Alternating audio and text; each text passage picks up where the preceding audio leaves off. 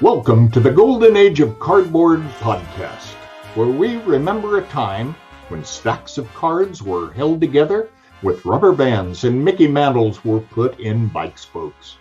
We hope you will enjoy and reminisce as you come along with us as we tell stories about the baseball cards from the Golden Age of Baseball.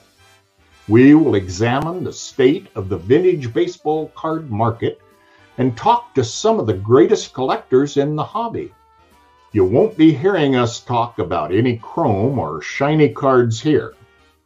Now, to take you on this retrospective journey, here's your host, direct from the shallow end of the gene pool, my son, Mike Moynihan.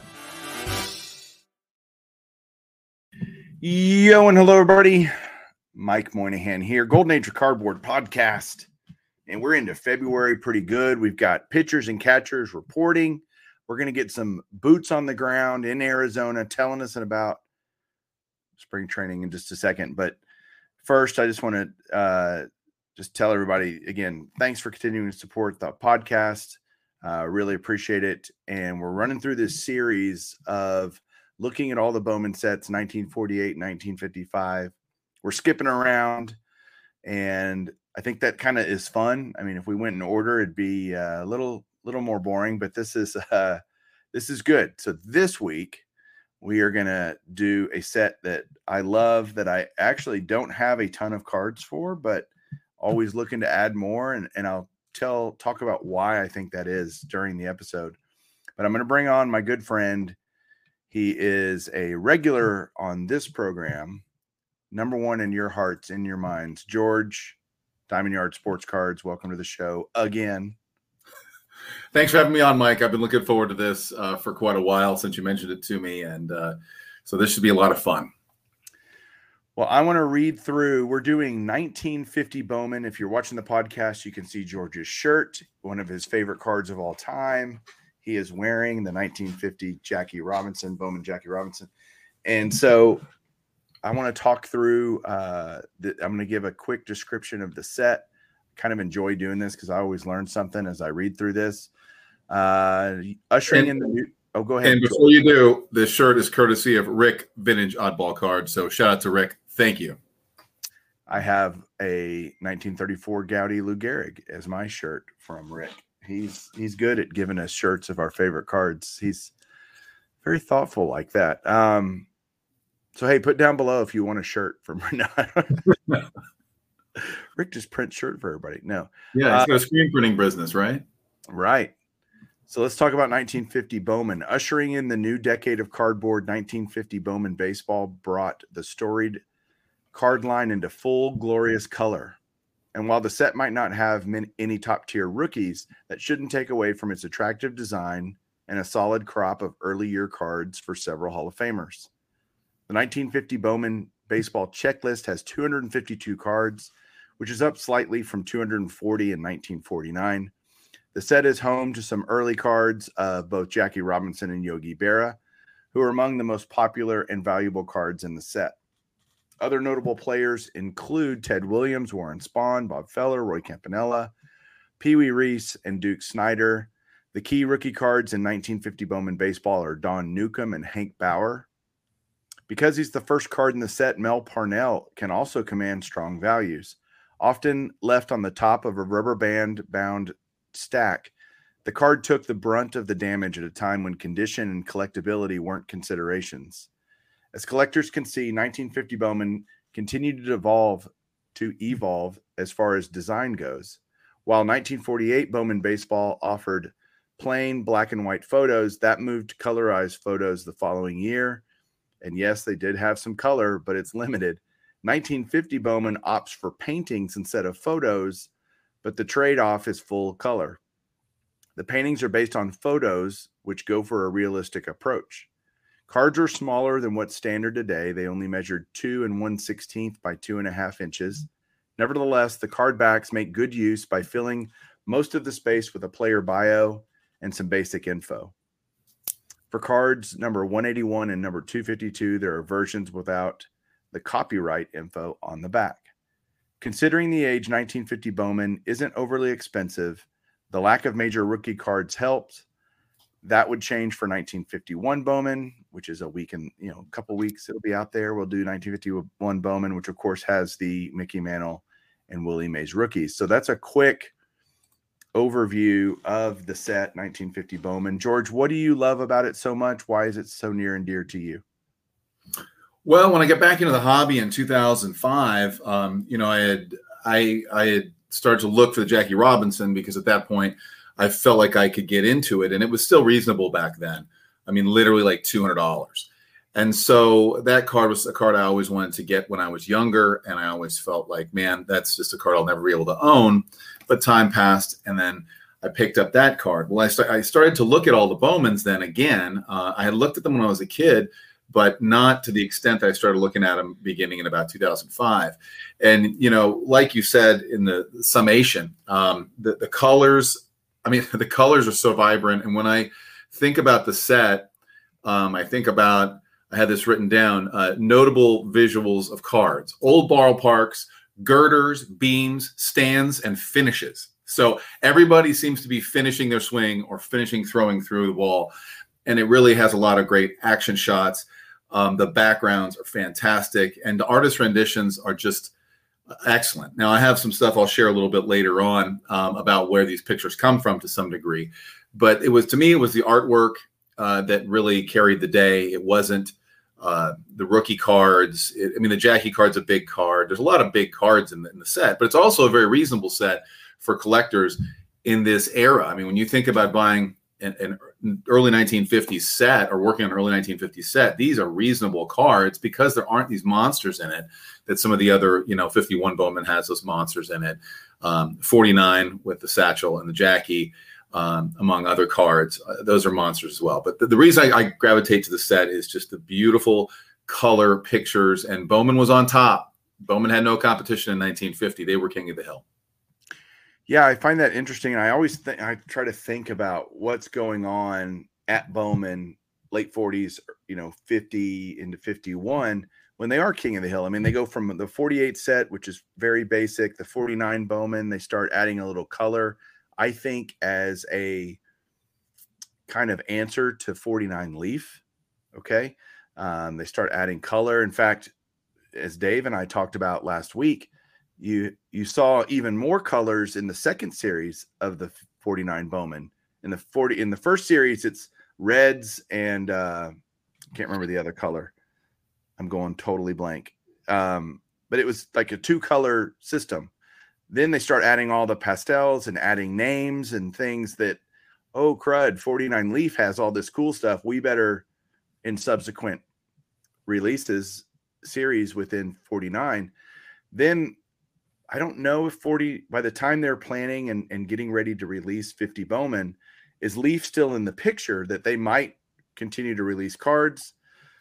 So yes, they didn't have a lot of direct, Topps wasn't on the scene yet. They didn't have a lot of direct competition, but I think the reason we get these colorized photographs in 1950 Bowman is they're like, we better continue to, build our game, or else somebody else is going to come in. And sure enough, Topps, sort of in 51, and then full bore with Cy Berger in 52. So they're it wasn't long that they were on top, right? And so yeah, it was short. To prepare for this, I kind of looked through old price guides to kind of get an idea about what cards used to be looked at as big cards in that 50 Bowman set, and has that changed over time? And I'm looking through the Bowman. You remember this one, Mike, one of your favorites. It's the What's It Worth 1983 baseball cards. And so the What's It Worth was my Bible when I was about 11 years old. And this thing has Bowman at the very front, and it's very minimal, the amount of pages that Bowman gets, because they were minimal sets. And to me, I just kind of blew it off back then when I was real young, because I wanted to get the top stuff. I wanted to get the new stuff. And to me, vintage then was, vintage was 60s stuff. But Bowman was flying under the radar, and I don't think they didn't light the world on fire with the 48 Bowman set. And a lot of people still to this day are not fond of it, even though it does have some very key rookie cards. If you're any kind of collector in the hobby, it's hard to say, I don't want a 48 Bowman Stan Musial. I don't want a 48 Bowman Yogi Berra. Those are key cards. They're just black and white and people don't like them. And like you and Dave were discussing, Bowman starts to realize the heat that Leaf is putting on him. And you can see like in the later, like with the Satchel Paige that you picked up, it has that beautiful marine green background to it. And then the Larry Doby has this beautiful, if you get a nice one, it's got a nice yellow, mustard yellow background with pops that the Cleveland Indians had, which is red. But yeah, they were trying to do something different here with 50 Bowman. And I think they accomplished it in a lot of ways, just going through these beautiful cards. So it mentioned not a lot of rookie cards. Don Newcomb, borderline Hall of Famer. I mean, he's not a Hall of Famer. I don't think he'll ever get in. He's not one of those guys that just screamed Hall of Fame. Certainly a very good player. The Dodgers with Campanella and Robinson and Newcomb were, kind of trend setting in terms of having black athletes on their team. And so it's certainly a popular card, an important card, the Don Newcomb rookie, for what he meant to baseball, but not huge Hall of Fame rookies in there, none at all, actually. But some really critical cards in terms of beauty for some major superstars within baseball during that time. The first card I really want to talk about, and I've got a few here, is the Yogi Berra, because I just think it's such a cool card. The image there with him squatting, he's got the catcher's gear on. He's, a little pose shot with his mask on the ground. I think it's just a really cool image. It's kind of, it's 48 Bowman. He's swinging, I think. And it's like a little headshot of him swinging the bat. 49 Bowman's very similar to that. This is kind of the first picture of or card of Yogi Berra catching. Mm-hmm. For sure. I just love it. It's a wonderful card. I think something was dawning on me when you're talking about this and all the Hall of Famers and the lack of key rookie cards. And again, Don Newcomb is a very important card, very important player. But at the same time, it reminded me of the 86 Topps set when I was growing up. Right. How it was loaded with Hall of Famers, but there were really no, long on the long haul, the Ozzie Guillen and the Vince Coleman are not, rookies. But the only reason I'm bringing that up is that this 50 Bowman set, and Yogi is part of this, there's so many great Hall of Famers, and I would venture to say it contains some of their absolute best cards. That Yogi Berra, to me, is his best card. And there are multiple Hall of Famers in this set who have, in my opinion, their best cards. Now, is that a fact? No. But I mean, that, like you said, that Yogi, that is a classic Yogi pose, right? You think Yogi Berra, the catcher. Yeah. That's it to me. Yeah. And I mean, let's not confuse lack of rookie cards for lack of star power. There were 27 Hall of Famers pictured in the 1950 Bowman set.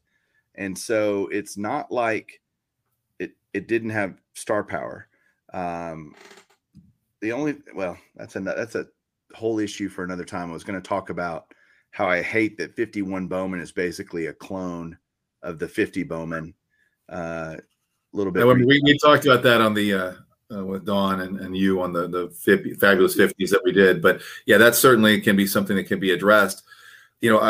At the 51 Bowman broadcast you do, but boy, yeah, this set, again, to me, it comes out at you. These are pictures that have not been recycled. Well, they have been recycled to some degree. And again, I'll show you some pictures here in a little while that are used in 49 photo packs. And they are the same pictures, Dodgers specifically, that were used on the 50 Bowman cards. So they're not the first time that fans saw these pictures of these certain players. But the Bowman, it just came at you with these wonderful cards and all-time Hall of Famers. And here's one like the Yogi, if you don't mind me just taking this a little bit. Yeah, this Bob I'll just put it down. Bob Feller. Is this like the quintessential, like I think of The Natural. Like this is like a Norman Rockwell painting, like the Yogi. It's so beautiful, this 50 Bowman Feller. And he's just winding up like he's going to do, like he's done before. He's going to do for 10 years after this or 6 years after this. And he's just a legend. He's one of the biggest players in the game at that time. He's warming up before the game in the background with the stands. And I just think that this is a fantastic card, like the Yogi. And again, I think it's his best card. Yeah. And I think there are some letdowns, I would say, within the set. The Campy is not exactly something that, it's a basic headshot portrait. That looks like I guess a photo pack type card, like you're saying.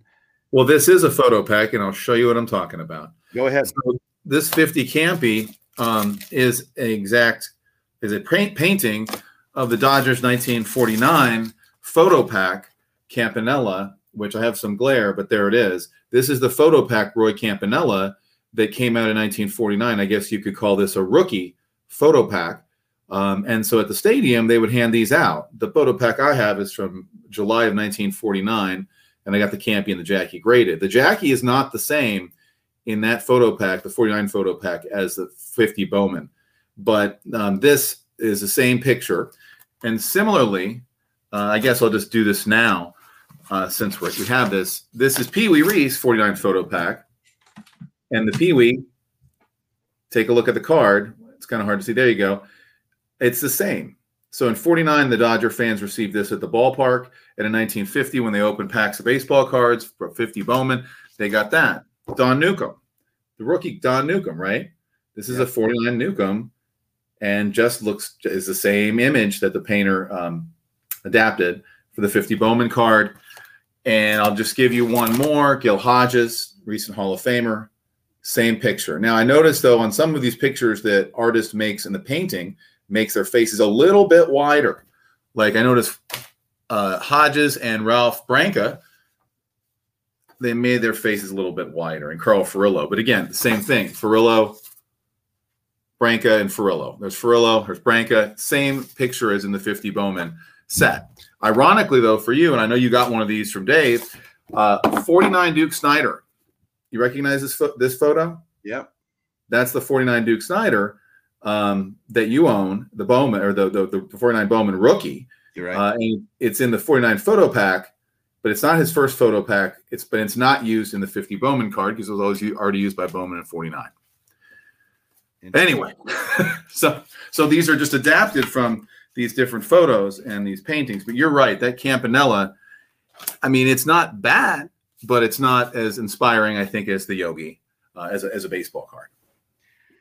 In terms of picking these up, when people are looking for these, I think obviously centering's an issue, but I think on this set, it's not as big of an issue because the border's so thin already around it that a card can still look great and still be off center. I mean, my Campy is off center, but it doesn't look terrible. I mean, it is a 6, so there's a reason, I guess. Other reason, I guess, the centering brings it to a 6, but even my Barra, is kind of off center, but it still looks great, even though it's a little bit off center. I think it gets away with it a little bit better, if that makes any sense. Well, and I think part of that, Mike, I think you're right. And I think part of that is that the picture, the paintings are they pop so much. They're so outstanding. And, the backgrounds too, like the way people draw or paint is the foreground is more clear and has more definition. In the background, it gets a little bit more blurry. These backgrounds I was looking at a lot of them. They're not blurry. They're very, very detailed. When you look at the Feller and you look at the other, I mean, you can look and see these guys with their fedoras on in the stands. And there's a bunch of different cards like this. But there's just so much detail to the backgrounds of these cards that I think your eyes are just drawn to the painting and kind of away from centering, like you might normally look at a regular 60s, 70s baseball card and think, oh, the centering's off. Because this is all picture. There's not even a name on it, like you and Dave discussed in 49 Bowman. Right. With started putting the names on later in the series. Yeah, I think I don't think they needed name. I think names would have distracted from it, and we see that in 51, right? They do put names essentially on the same pictures, and I don't know that it adds a lot to the card, honestly. Oh, I agree. I think in 51 Bowman it hurts it because a lot of these names are they're in a black rectangle. Right. And so that white name and then black has so much difficulty with the print and the print dots and the smudging, and you have so many roller marks on those. It's ironic too, like there's so many roller marks on 51 Bowman, but on 50 Bowman, there aren't many roller marks. It's just I don't see many that have roller marks, which is kind of odd to me. Another quirky thing that I really love about 50 Bowman is it includes some managers and coaches. And I think, trying to fill out the set, trying to make it a little bit bigger, make it have a few more cards. You get cards of Casey Stengel, Leo DeRocher. Frankie Frisch has a card in 50 Bowman, who is a coach for, I think, the Cubs back in the day. You have, I just think that's a cool kind of addition to the 50 Bowman set that you kind of don't have in other years. And from what my research indicates, they were the first to do these manager cards. Yeah. The first to issue them. And frankly, it's funny, the Stengel, I was looking in the What's It Worth guide from 1983, and the Stengel card was really it was a top 10 card. It was more expensive than the Newcomb, the Dobie. It was a top 10 card. It was more expensive than the Duke, Rizzuto, Spahn. That is shocking. How over time people don't seem to. Maybe it's just how things have looked, but maybe they don't respect the genius of Casey Stengel as much, or maybe they just attribute his success to some of his great players that he had. But it was surprising because I'm like, this card is not a card that is tremendously sought after by collectors today. It's certainly not a top 6 card in the set, but in 1983, according to their price guide, it was. Yeah, as I've been searching for these cards to build the Hall of Fame run, surprisingly, they're not as cheap as I had kind of hoped they would be. Honestly, even the Stengel, the Frisch, I mean, to get a decent grade, 3, 4, 5-ish grade, you're going to pay $50 to $100 for those cards. And that just surprises me. Maybe it shouldn't, because it is such a early set. And I don't know. It just has always surprised me. That's why I have so few of them, because I'm like, have a hard time stomaching paying that much for, Frankie Frisch or Casey Stengel or Leo DeRocher or whatever. Yeah, it can be sneaky expensive to some degree. I mean, it's still, again, a lot more affordable than 49 or 51. And the Jackie is the biggest card now. Back in 1983, the Ted Williams is the biggest card. I have a Beckett here from 1998 with McGuire on the front, Dr. Beckett. 1998, and this Jackie was number 2 then as well. Ted was the big card. Now things have certainly changed, but that even the Yogi though, you look for. I've been trying to buy a Yogi now for a long time, and I just I want to find the right one, and at the same time I want to find the right price. And I mean, my local card shop has one that's going to grade a PSA 3, and they have $425 on it, and they won't move. And I'm like, this is not you're charging me PSA 4.5 money on this anyway. So, you're going to end up in the hundreds of dollars, especially on the guys now who are, the Campanellas and the Yogis and the Rizzuto. And speaking of a card in the set, man, again, Phil Rizzuto. That's the best looking Phil Rizzuto card, in my opinion, that was ever issued. And it's just awesome. It's a fantastic card. Is that the one where he's jumping up and going to catch a ball? And yeah. And you got the girders and the beams and then the stadium in the background. It's fantastic. That's just there's a series of them. The Dobie is probably his best card to me. Maybe that getting ready to swing at a pitch or something. Yeah, here's a Dobie that I have. Yeah. And it's 51 will be the same, but just to look in the background there, it's almost like you're jumping into like the natural. You're jumping into a movie like that. It's like, man, I feel like I'm just like sitting there, watching him hit, and I'm on the third base side. It just, the visuals on these cards are just they blow my mind. They really do. And the more you go into it and go look at all these different cards, the more you see, wow, this is just amazing artwork, adaptions of the photos. Well, let's talk quickly about the 2 big boys in this set. You've got Jackie and Ted, right? And let's talk about the Ted first, because it's the like you said, for a long time, the biggest card in the set. Now the second biggest card in the set. At this point, Ted Williams is a bona fide stud, right? Do you have yours? Do you have one? I do not have one. I have a 51, and I've been working on getting a 50 for a while. And again, you know, it's people. It's just it's a great card, and it's like I want to get the right one, but man, it's not cheap. It's not. What do you have? What's your grade on yours, Mike? 3.5. 3.5. Yeah. So cheap. And it's great. But I bought it years ago before it was as expensive as it is today. Mm-hmm. And again, glad I did. Still expensive at the time for sure, but I wanted it. How many Jackies do you have at this point? 50 Bowmans. I thought we were talking about Ted. Well, what else do you want to talk about, Ted? You don't even have one. So no, I have a 51. I was just going to say, I don't know if it's his best looking card, but it's damn close. It's damn close. It's one of the greatest cards. I mean, just he looks. I was thinking this when I was preparing for this. I was looking specifically at Ashburn and Williams, and it's almost like they look like superheroes. I know I'm getting. Yeah, look at that. It's like one guy is like Batman and the other guy is Superman. I mean, they're great photo or great images. You know, Ashburn and you know, it was a big deal because Philadelphia Bowman is from Philadelphia, and what we forgot to mention is that the largest amount of players in the 50 Bowman set are Phillies. I think there's 19 Phillies in it, and there's 19 Tigers. But the Phillies, they wanted to give them a good showing, and the 1950 was the Whiz Kids season, and they won the World Series. And you know, it's just, did they win the World Series? I thought they did. I don't think so. No, who was it? But it was the Whiz Kids and Ashburn, between Ashburn and Williams. Great looking cards. But that Ted Williams, you know, you just that finishing the swing, the hole in the background, all the stands in the background, and I believe it might be Fenway. It's Fenway, isn't it? I don't know. Yes, but it's Fenway.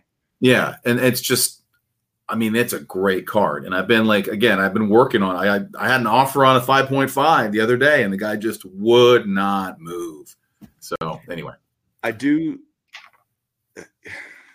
to switch gears back to condition real quick, because as I'm looking at these cards sitting on my desk, it's amazing how good these can look in 3s and 4s. You know, these really hold up despite the fact that they're far from, you know, if you can get a lower grade, you're not going to be disappointed with the way that card looks, you know. I would say generally you're right, but I also would caution people to make sure whatever you like about condition, that you really look at the card. So there are ones that have snow, but you're right. You can find yourself anywhere from a 1 to a 4 that looks fantastic. I mean, here's this Adobe, and it's a 4, and it's got really good registration stuff. Now on the back, it has a little bit of I'm showing this. It's got some marks on the back, not marks like a pen mark, just a little bit of browning. Anyway, it's these cards, I think, you know, if you get a 7 of a 50 Bowman card, it almost looks fake. If you've ever seen one. I mean, you have a high grade on the camp. You have a 6, right? Yep.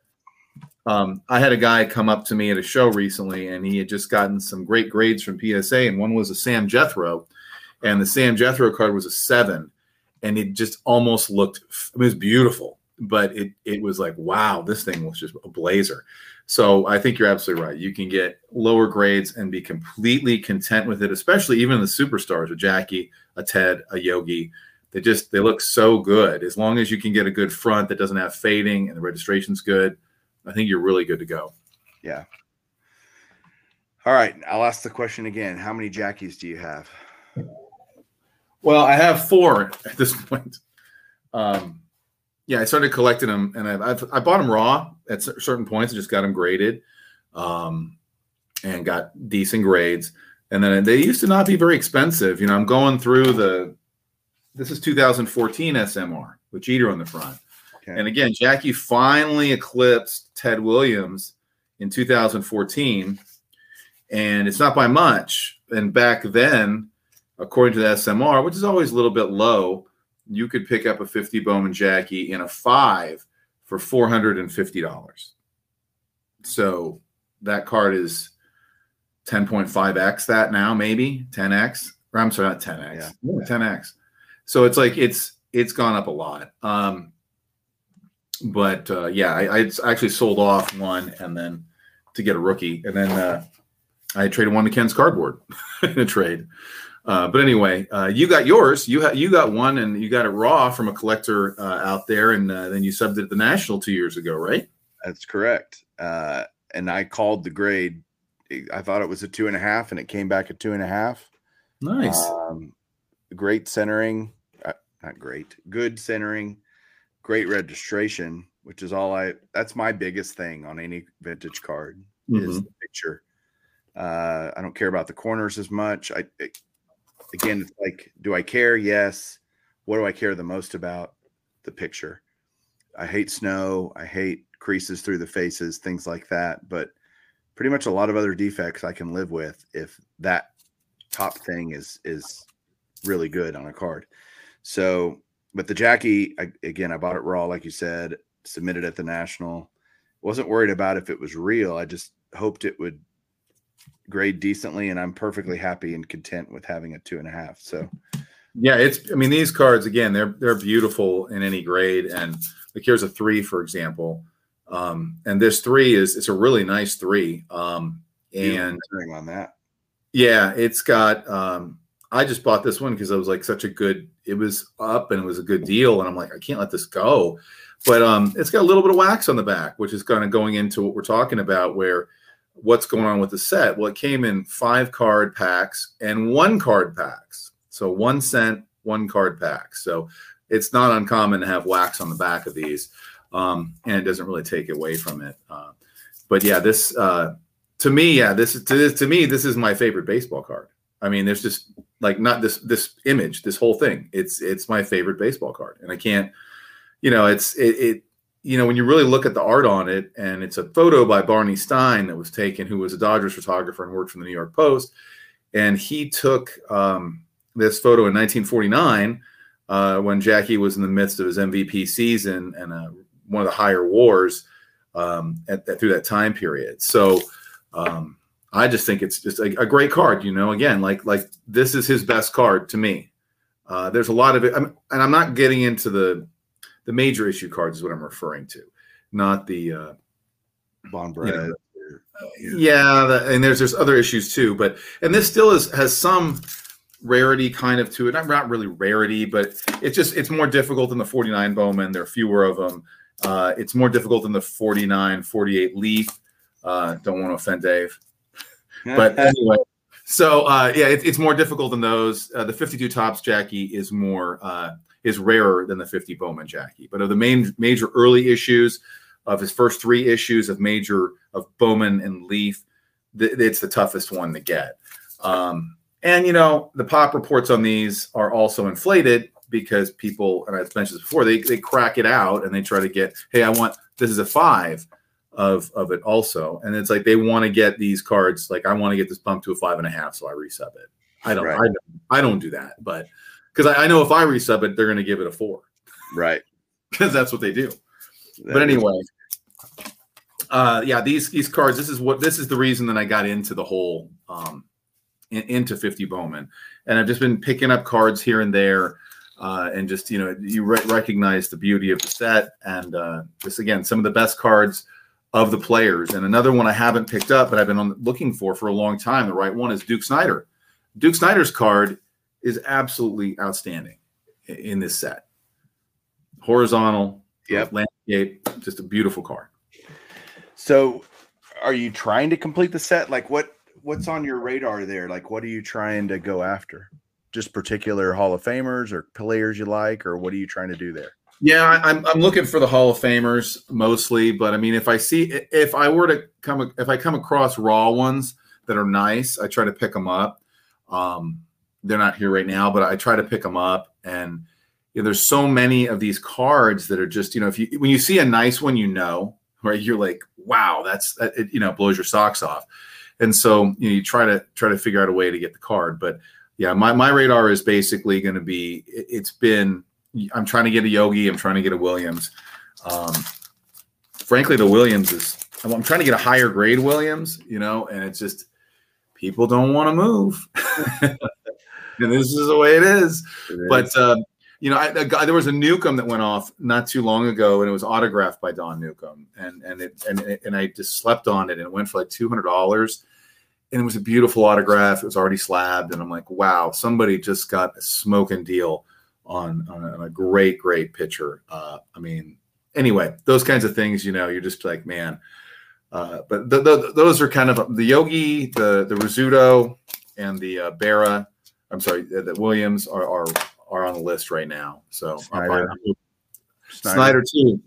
Yeah, I just get distracted. You have to get distracted by so many things. We're all collecting so many things. It's hard to get like a project and just. I'm not really a set collector either, honestly. I love this set. I love looking at the cards. Like when you find them in binders and you're looking at them, you're just like amazed at how beautiful they are. What would you change about the set if you could add something or take away something? Is there anything that comes to mind quickly on how you would make it better? Well, we haven't talked about who was left out. Yeah, that's where I was kind of going with that. So I'm glad you picked up that. I got it. So I think that, and I sent you a picture of a knockoff, a guy who I found online had a 50 Bowman Stan Musial. And the way the picture was beautiful, and I would love to give him credit, but I'm going to pull up my phone, and it had a great, nice background, just like you would expect a Stan Musial to have, or I'm sorry, the 50 Bowman to have. But I guess to get to your question directly, yeah, obviously we want Satchel Paige in it, and we want Joe DiMaggio in it, and we want Stan Musial in it. And those are the three big omissions. These omissions, though, I guess I was digging deeper and I was trying to figure out something other than, which is on like the PSA site and everywhere you go, it says, well, there were contract issues. Yeah, okay. Well, why were there contract issues? Why does Stan Musial have a 48 Bowman and a 49 Bowman that's beautiful, and he doesn't have a 50 Bowman? Why? I don't know. Joe DiMaggio, I can explain probably. Well, he never was a Bowman guy, right? He never had a Bowman card. So he had the 49 Leaf, 48 49 Leaf. And then, there are other DiMaggio issues coming out of post-war that, Propagandist Montiel. There was the Blue Tint. He had Burke Ross cards in 51. And then Burke Ross in 51 and 52. But he was never involved with Bowman in any way. And so, which is ironic because then Mantle immediately gets involved with Bowman, right when he comes up.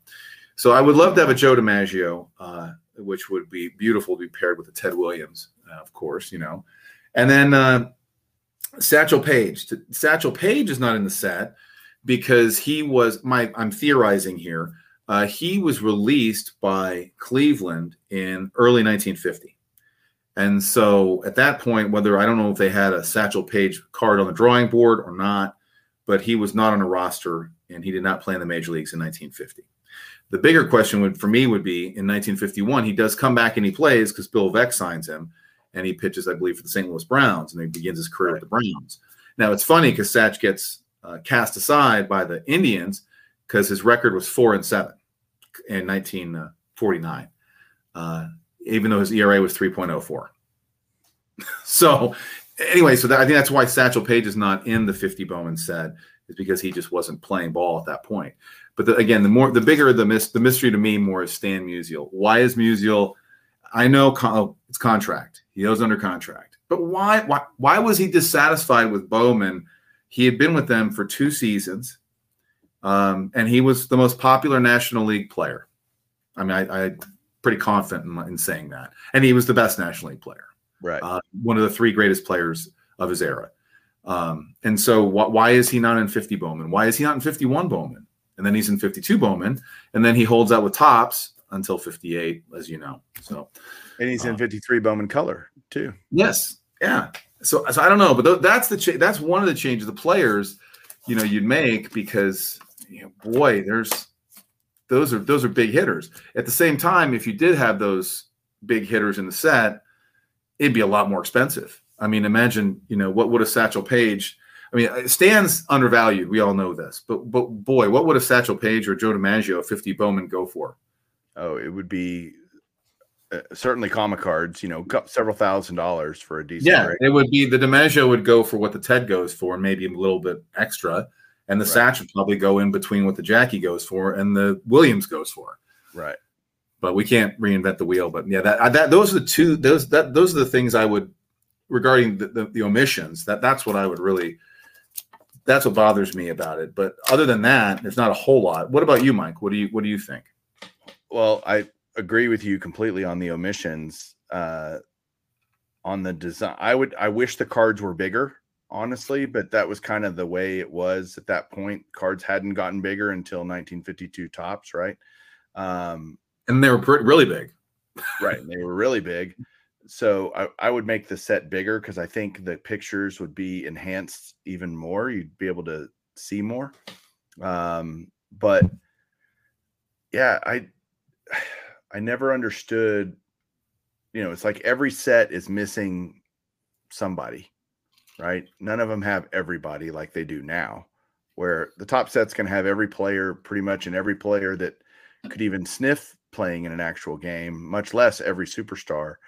And you know what set had every player in it? This is a Burke Ross Hit Parade of Champions. This is a rapper. And Burke Ross in 1952 didn't give a rat's ass. They didn't have DiMaggio under contract, and they made a DiMaggio card. Right. They didn't care. They had Stan Musial. They had everybody. They had Bob Feller. They had Jackie Robinson.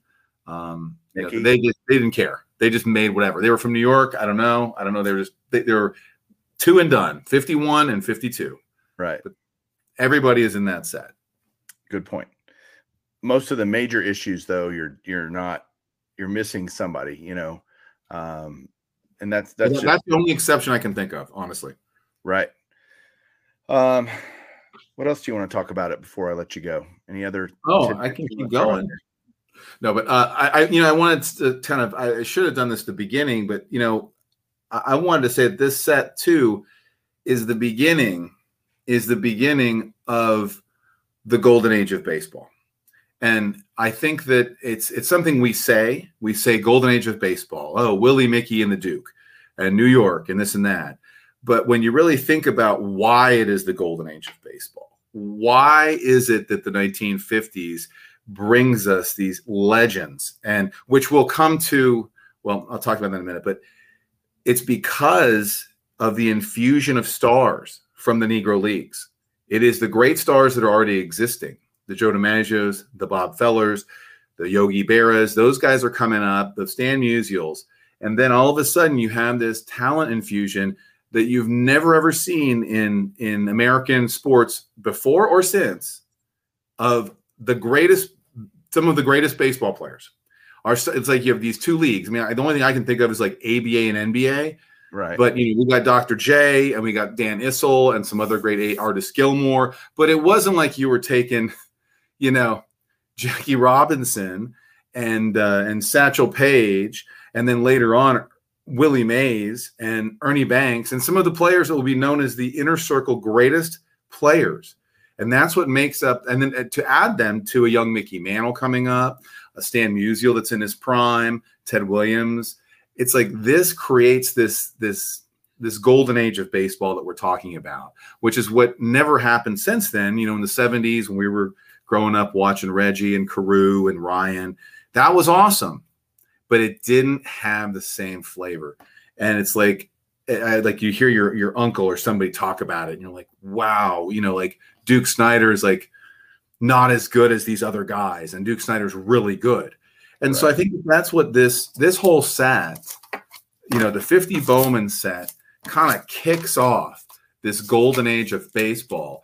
And it's like you have all these guys that are coming in, and it's like, Campanella would win 3. The National League is going to integrate, right? And they're going to eight since 1950, in the 1950s, 8 of the 10 players who won the MVP in the National League were African American. Roy Campanella winning 3 of them, Ernie Banks winning, I believe, 2.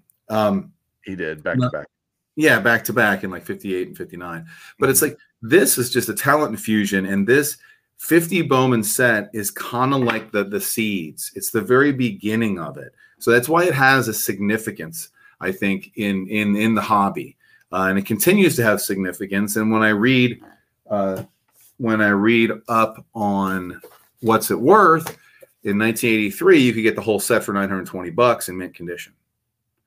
So, it's gaining momentum. All cards are gaining momentum, but I think that like this is the beginning of the golden age of baseball as we have come to know it. And then, it'll hit at its apex, in my opinion, in 1958. The 1958 All-Star set, Topps All-Star set, is like the apex of the golden age of baseball. You have this all-star team on both sides in these baseball cards that's just unbelievable, right? Yeah. And that, to me, is like when it hits kind of from card world, the 1950s golden age hits its apex. But it starts in 1950 Bowman in a lot of ways, to me. So I think that I just want to touch on that. I didn't get a chance to mouth off about that earlier. No, I love it. And yeah, you're 100% right on that realization of the talent infusion. It had trickled, right? But by 1950, it's happening. Most teams have integrated by that point to some degree. Half the league, I guess, by then, I think, had done it. Mm-hmm. So you're starting to see the Larry Dobies and the Monty Irvins. The next, Monty Irvin comes in 1950, right? Or 51 is his first cards. Mm-hmm. So yeah, that's a great point, which makes it really a significant set for that reason, right? Oh yeah.